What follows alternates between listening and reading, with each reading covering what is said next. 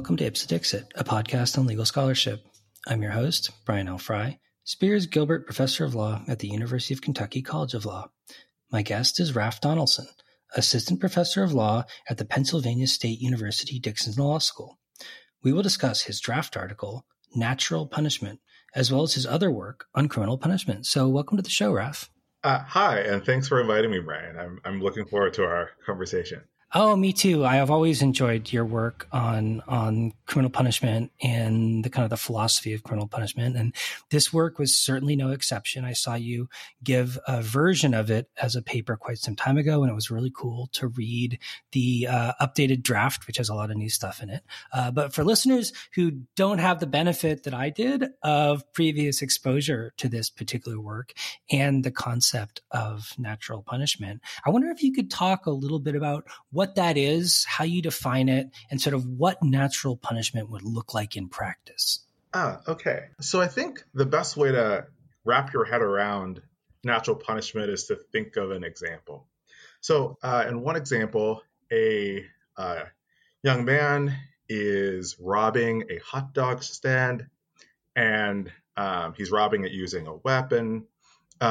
He brandishes his weapon, takes money from cashiers at this hot dog stand, and then tries to make his escape. He replaces the gun to his waistband, but in the course of his escape, it fires and severely injures him. And so what we have there is an example of a kind of poetic justice, as it were. This person is in the course of committing a crime and then kind of receives some type of bad adverse treatment as a result of his criminal activity. And so kind of more generally, natural punishment occurs when someone, when they're committing some kind of wrongdoing, legal wrongdoing, maybe a moral wrongdoing, they're committing the wrongdoing, and because of that wrongdoing, they face an adversity, and that adversity is kind of caused by the wrongdoing, and importantly, not caused by someone trying to get retribution against the wrongdoer. So it's kind of important in that particular example that actually really happened, that the injury that the wrongdoer sustained was this kind of thing that was caused by the wrongdoing and not, say, someone else who is trying to get retribution, like the court system, or say even the cashiers if they were to go after him or something like that. Those would not count as natural punishments under the definition I develop in the paper. It's rather this thing that, in a certain sense, seems kind of accidental in a way. Yeah, I mean, I thought the analogy to poetic justice was really helpful, although it seemed like when you talk about natural punishment, I took it to be kind of a subset of poetic justice. Like we might use the term poetic justice to refer to some kinds of consequences that maybe wouldn't fit into the category natural punishment. Is that a right way to think about it? It may be. So some people think that that poetic justice, there's a little bit of literature about this. Some people think that poetic justice is the kind of thing that the punishment is somehow particularly fitting, or it's somehow like ironic that this particular adversity befell the person, whereas natural punishment, as I define, is a little bit more broad. And so you might think that there's something particularly fitting about a robber getting shot with his own gun, or another kind of case that I develop in the paper, an arsonist gets set on fire. So those seem particularly fitting. But there are some examples that I develop in the paper that seem a little bit less, like someone is trespassing on some property and then gets attacked by an alligator that happens to be on the property. Is that particularly well fitted in the way that a poetic justice? I'm not as sure. And some of the other things that I develop as examples also don't seem like, they don't have the kind of irony that poetic justice seems to entail. So that's the sense in which I think you're right, Brian, that poetic justice might be a broader category. Well, so why should we think of natural punishment as punishment in the relevant sense at all? I mean, normally I think when we think of criminal punishment, we think of something that the state is doing to someone as a consequence of their wrongdoing. Why doesn't natural punishment fall outside that kind of conceptual category? Yeah, so currently, as you know, in the U.S., it does.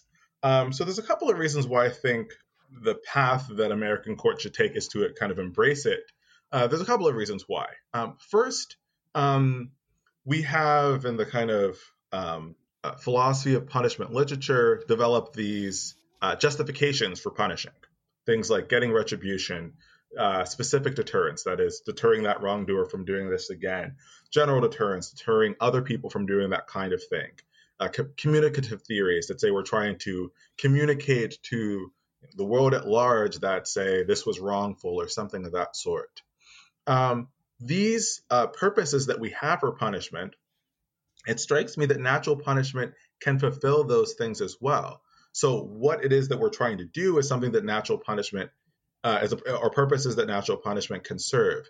So for instance, it strikes me that the person who shot himself in the course of a robbery, he may now be deterred from trying to do that again.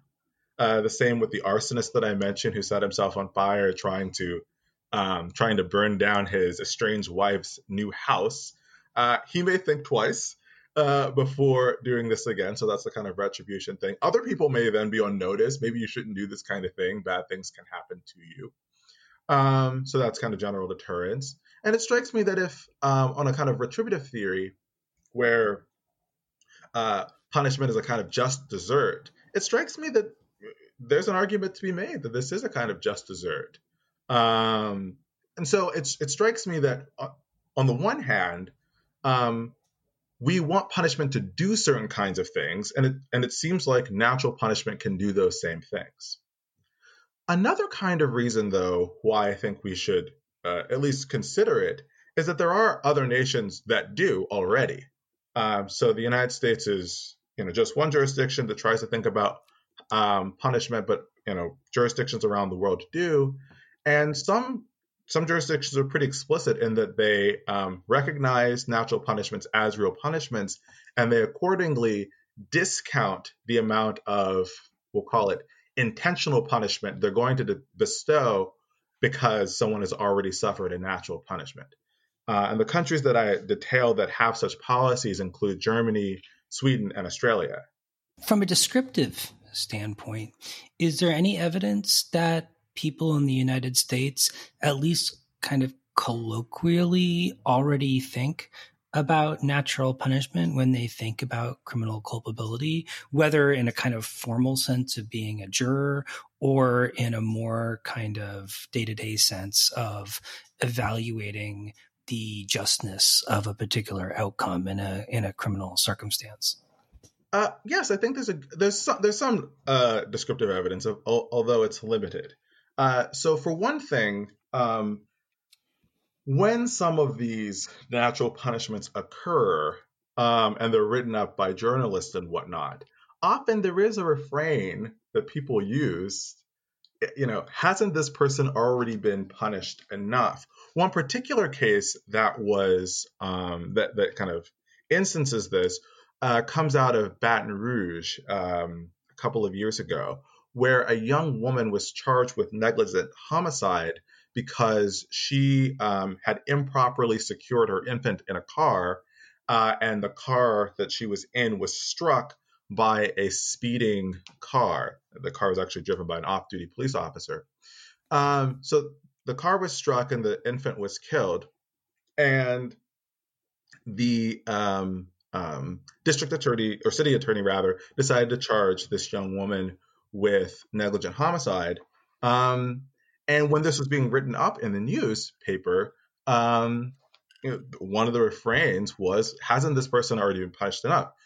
She lost her young child. Why additionally should she be fined or go to jail for negligent homicide? Hasn't she been punished enough? There also is some kind of empirical data. There's a paper that was written a couple of years ago where Americans were surveyed about their attitudes regarding punishments and what should count as properly mitigating The paper was published a few years ago. It's by Paul Robinson and some of his co-authors. And in the kind of empirical study that they conducted, they found that the American respondents to their questionnaires did think that when certain kinds of physical harms and other kinds of harms befell people, people did think that these were properly mitigating. And so that provides at least some evidence that people do think of these kind of happenings as potentially punishments or functionally punishments that then warrant us in discounting kind of intentional punishment.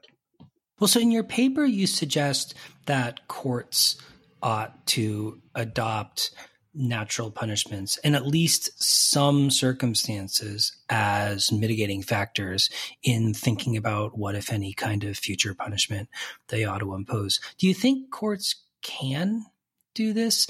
And if so, like, how ought they go about doing it? I mean, like, how is a court supposed to know whether or not a particular personal injury to a criminal defendant ought to qualify as a mitigating natural punishment? Yeah, so that's a hard question in a way. Like, how someone who sets themselves on fire, how much of a discount is that worth? So it's hard to make these kinds of calculations, I admit, but I don't think it should be insurmountable. It's already the case that courts deal with things that are supposedly mitigating factors and they assign some weight to them. I remember a case on which I worked when I worked in a law clinic as a student, and one of the sets of facts that we brought forward to the sentencing judge were facts about the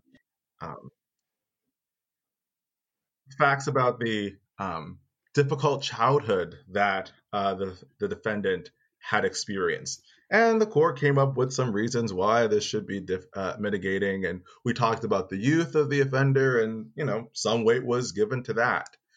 In this same way, it strikes me that judges or whomever is sentencing, maybe a jury, can come up with some type of discount for the events.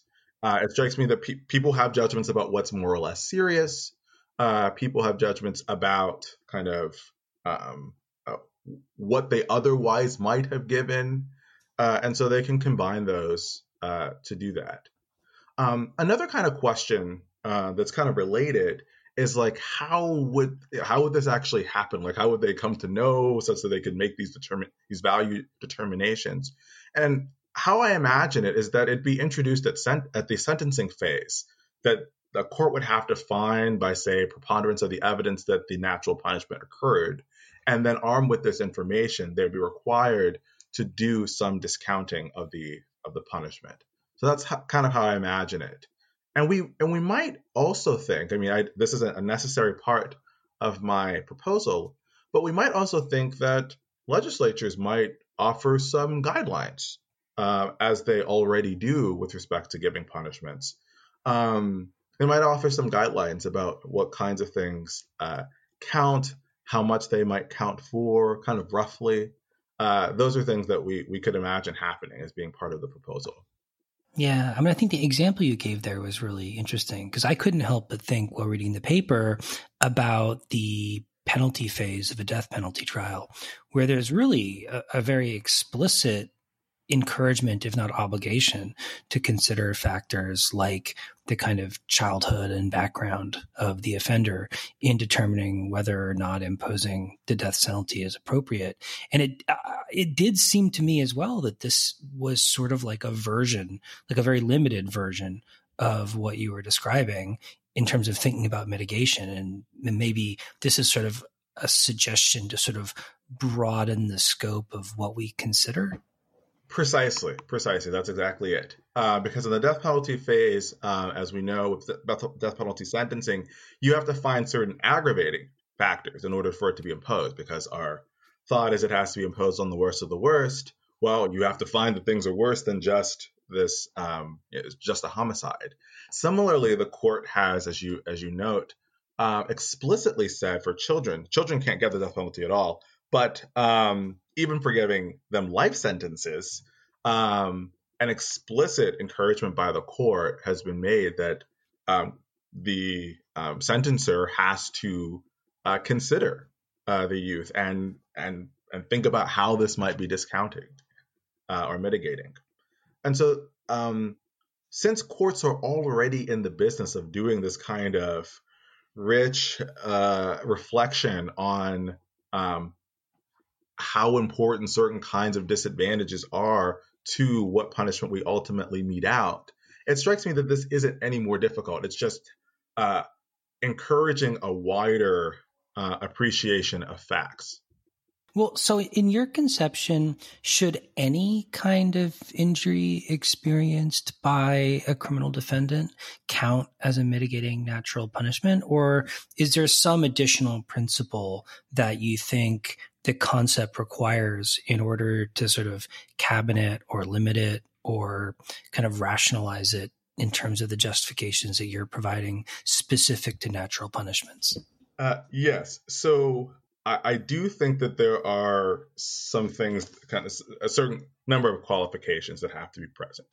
So one of the things I talk about pretty explicitly is, first of all, like the concept of natural punishment is broad enough to think of all kinds of wrongdoing, and obviously we're limited to talking about kind of legal wrongdoings. Another thing is we have for this to be justified under the kind of rubric of natural punishment, it really does have to be that the adversity faced by the legal wrongdoer is really caused by the wrongdoing in some way, that is part of the cause, and not more explicitly a cause, that the cause being someone's intention to get retribution. And so I am pretty hesitant to think of, say, someone who decides to punish themselves for the wrong that they do, say because they're racked with guilt or something like that. I'm less inclined to think of that as an instance of natural punishment. There are others who use the term natural punishment who are inclined to broaden it in that way, but I think that there are various reasons not to push in that direction. Also, I'm much more skeptical about instances of vigilante justice as those being kind of counted under the rubric. So suppose someone is, attacked because of the wrong that they've done. I'm less inclined to think that that's a natural punishment. Now, there may be reasons to discount the punishment that they ultimately receive. But part of the reason why I'm a little bit hesitant is I think that there's a couple of reasons, but one reason I'm a little bit hesitant is that with, say, vigilante justice, the court system shouldn't condone that sort of behavior. And by saying that this just counts as part of the legal punishment, it seems a gesture in the direction of condoning vigilantism, which it shouldn't. And so it seems like if there's an argument to be made that those sorts of things should mitigate, I think that's an argument for another day. So I wouldn't include those sorts of things either. I also think that the harm has to be sufficiently serious. So I think the claim can't be, I just, I felt a little bad after I've done this thing, and so that should count for something. I think it should be pretty serious, the kind of thing, even if the harm, it doesn't have to be always physical, someone setting themselves on fire or shooting themselves or something like that. But if we're going to count a psychical harm, I would think it has to be pretty serious, like really serious, in fact. One kind of fact pattern that I remember is a case out of Germany where there was a medical professional who gave someone the wrong blood during a blood transfusion. And this person was then charged with negligent homicide. But it wasn't just that she felt bad. She had a nervous breakdown. She ended up having to quit her job. She was like in treatment for months after this. She couldn't continue working as a medical professional anymore. And that seems sufficiently serious that like it's worth the court's time and attention. But kind of, more transient types of psychical harms, I think, aren't probably worth this kind of discounting. But what about criminal defendants who experience really, really severe natural punishments? I mean, how should courts think about natural punishments that might actually exceed the punishment, either in scope or kind, that they would otherwise be able to impose under the circumstances? And does that complicate our understanding of those kinds of injuries as natural punishments caused by or related to a particular act of wrongdoing?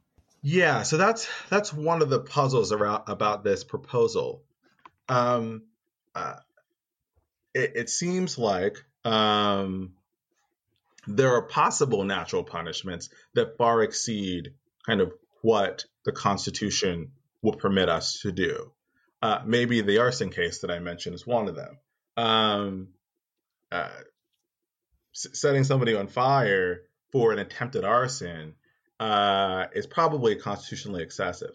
So my thought about this is that the court systems, so when this is, say, brought up during sentencing, the courts can embrace no more than the constitutional maximum. So if we could kind of, as it were, divide up the kind of badness of the natural punishment into kind of component parts or something like that, and say they were kind of scalable or something like that. So there's like 50 units or something like that, or what somebody deserves at most for an instance of arson. And, setting yourself on fire is like, 100 units of badness. It strikes me that the courts kind of can't embrace all of that as its action. So that's the kind of thought I have. Now, it might seem like, unmotivated and ad hoc to say something like that. But the thought that what we can ascribe to the state is just like the limits of what it's permitted to do, and anything else is kind of not the doing of the state. Weird as that it may sound, it actually was a legal doctrine for part of the United States history. So it used to be the case before, say, Section 1983 and these civil rights statutes that allow us to sue government actors for constitutional rights violations. It used to be that how you would, say, sue, say, a police officer for excessive force, there was no, bringing a civil rights action against them. Instead, you'd sue them for, say, battery or something like that. And then the next thing that they would claim is that, they were acting in, according to their duty, their duties. And then you would be able to bring a claim saying that they actually violated the Constitution in acting in this way. And then the kind of next phase of the argument would be that, well, if it indeed would have exceeded that person's constitutional duties to have used this amount of force in that particular situation, then that's not a doing of the state. And so that's how then you're free then to sue them or recover damages, say, from the police officer. And so this kind of thought that, like, we can only ascribe to the state what things the state may do isn't a really foreign idea in American law. It actually was a prevalent idea in American law for most of American history. And so this thought is what kind of informs how I would respond to the worry about excessive natural punishments, that we'd only ascribe to the state, or the state can only embrace the part of the natural punishment that actually would be within its limits to do. Well, so I also kind of wonder, do you think that your concept of natural punishment that you're outlining in this paper is perhaps more consistent with some normative justifications for criminal punishment than others. I mean, I guess it just struck me that it had a certain kind of retributivist tinge to it, and that the kind of randomness element to it made it maybe line up a little less well with more consequentialist theories of criminal punishment. Am I missing something? No, I would hope that you're incorrect in that assessment, but I don't think you're missing anything. So first, I guess I'll back up and talk a little bit about retributivism versus consequentialism. So, at least as I've always thought about it, all theories of punishment are retributive in a certain sense. They all are attempting to get back at somebody for a wrong. The question about the justification of punishment is, why should you get back at somebody for a wrong? Like, what is that for? The person who's retributive in the kind of strong or at least justificatory sense, they say the reason why we get back at people for wrongs is because they deserve it. Like, that's just what they deserve. Someone who's a consequentialist will say that there'll be some particular good consequence that will follow from us getting back at people for their wrongs. Whether it's that we'll have an opportunity to educate them about what's right, you have this kind of educational theory, or we'll deter that person from doing this again, or we'll deter other people from doing it in the future, or we'll communicate that such and such is wrong, say. So that's how I understand the kind of justification talk. So my thought is when an instance of natural punishment happens, we can all look at that as something that possibly could serve the role of just giving somebody what they deserve. So if we have a kind of retributive theory in the justificatory or strong sense, we could think that. But also we could have some of these other consequentialist thoughts as well. So for instance, it strikes me that when a court says, under my model, we're going to let that, the person who shot themselves, that the injury that they sustained, we're going to let that serve as their punishment. And the court says that and makes that clear that that's what they're doing. It strikes me that can serve some of those consequentialist purposes. So, for instance, if that's reported in the newspaper the next day, somebody might be deterred. Someone might think, I never even thought about a possibility if I were to try to steal something with a weapon that I could myself get a serious injury. That's something that someone might do. So that might serve the purpose of general deterrence. Now, of course, one might respond quite reasonably, well, how well will that generally deter? It might not do so very well. And I guess my response would be, well, maybe prison doesn't generally deter very well. No punishment has to perfectly fulfill the purpose for us to recognize it can fulfill the purpose, at least somewhat. There are people who are not going to be deterred by prison. That doesn't mean that it's not a deterrent. And similarly, it strikes me that being notified that these sorts of things can happen can serve as a deterrent. And similar with the kind of communication theory. If we want to communicate that such and such thing is wrong, you might think when these sorts of bad things happen, and they're announced, somebody tried to get back at their ex-wife or their estranged wife, and then they ended up, getting set on fire and sustaining third-degree burns over most of their body. The court kind of embraces that and says that what I think that does do, what that would communicate to most who hear that kind of story, like, well, that guy got what he deserved. Like, people shouldn't do that. Obviously, it is wrong.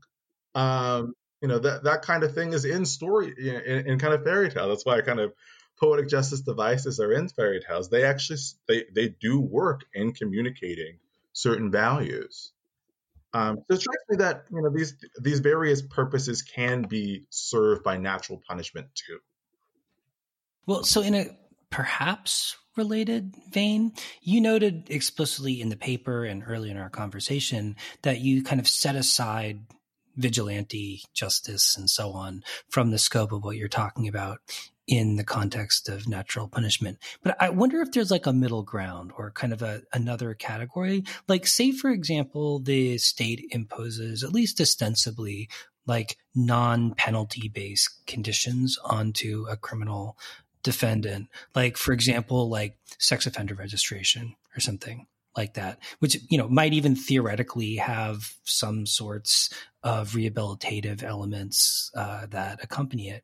But as a consequence of that non-penal condition, a person suffers considerable harms, social harms, once they're released and living in the community. Do you think those fit in the context of what you're talking about at all? Or do you still think that those would be a different category of harms that we ought to think about independently from the kind of phenomenon that you're describing? Yeah, so this is a great question. It actually ties in some of my earlier work. So I still would think natural punishment doesn't quite seem like the term for that, but I think we should revisit whether this is just plain old ordinary punishment. The court has actually, addressed this specifically. I believe the case is Kansas v. Hendricks about whether sex offender registration counts as punishment. And I'm inclined to think that the court maybe got this one wrong.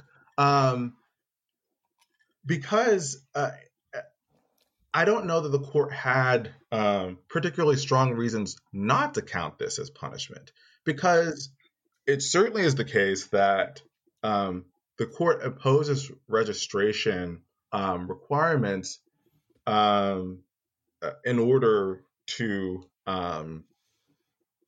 redress a wrong that's been committed. So there are some states that have certain kinds of incapacitation, even if you haven't committed a crime yet, if you're deemed sufficiently dangerous. But if we're talking about someone who's already done something, and that's why they have registration requirements, this is already moving us, I think, in the direction of thinking that maybe this is a punishment. Certainly, some of the registration requirements are extremely onerous. It's not at all clear. In fact, it's very much in dispute whether these registration requirements actually serve the purpose of making any communities safer, like directly. Maybe they have some deterrent effect, but maybe not directly. It strikes me that there's various reasons to think that these might just be regular old-fashioned punishments and not a special category of natural punishments. And the court should treat them as such. So Justice Stevens, dissenting in the Hendricks case, specifically argued this, that these registration, and additionally in Hendricks, there was involuntary incapacitation that followed certain kinds of convictions for sex offenses. And it strikes me that these very well may be punishments. So I think kind of more generally that a lot of these supposed collateral consequences of punishment are genuine instances of punishment in the first place.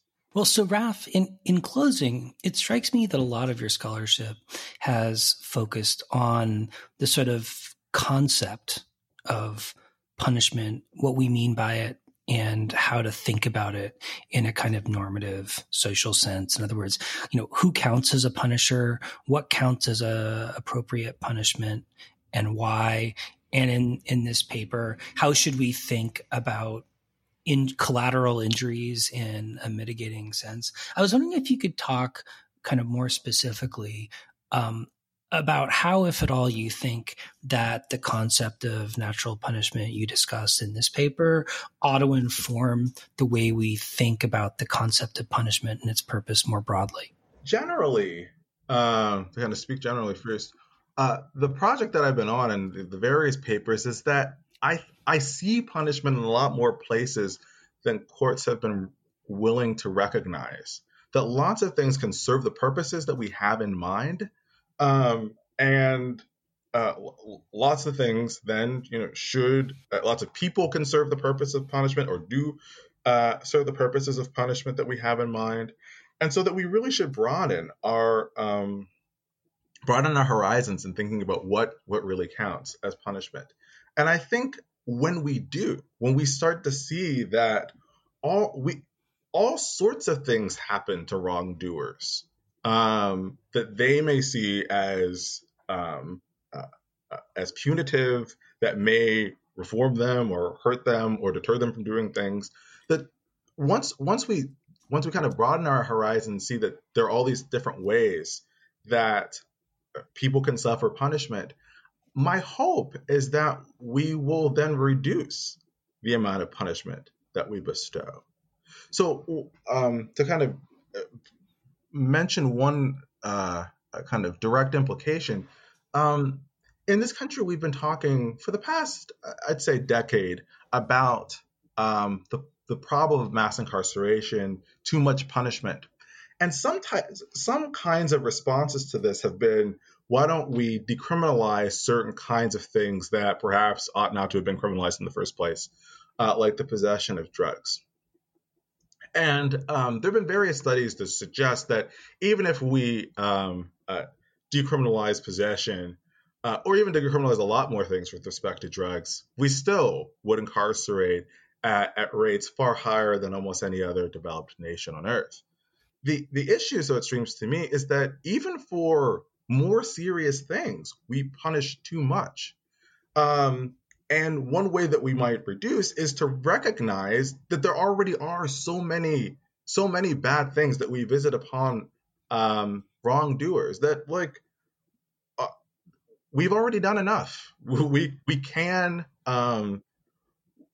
pull back and still rest assured that those of us who think we have obligations to punish, that those obligations are being met in other ways by things that we just don't term punishment under our kind of current conceptual framework. And so it strikes me that one upshot of adopting the various proposals that I have offered over the past couple of years is that we'd see that we have already met our obligations to punish, and we can pull back and then stop or at least limit our tendencies toward mass incarceration. Well, Raf, thanks so much for coming on the program today, talking about this great paper and the rest. Thanks for having me. Of your projects. Yeah, no, it was a real pleasure. And I look forward to reading the final version and hopefully to having you on the show again in the future. Thank you. Thank you.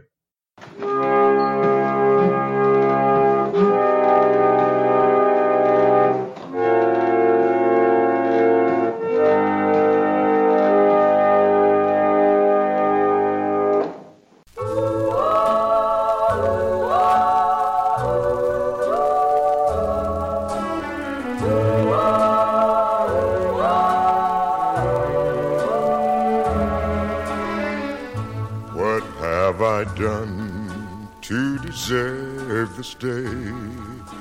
Have I earned the sunshine above?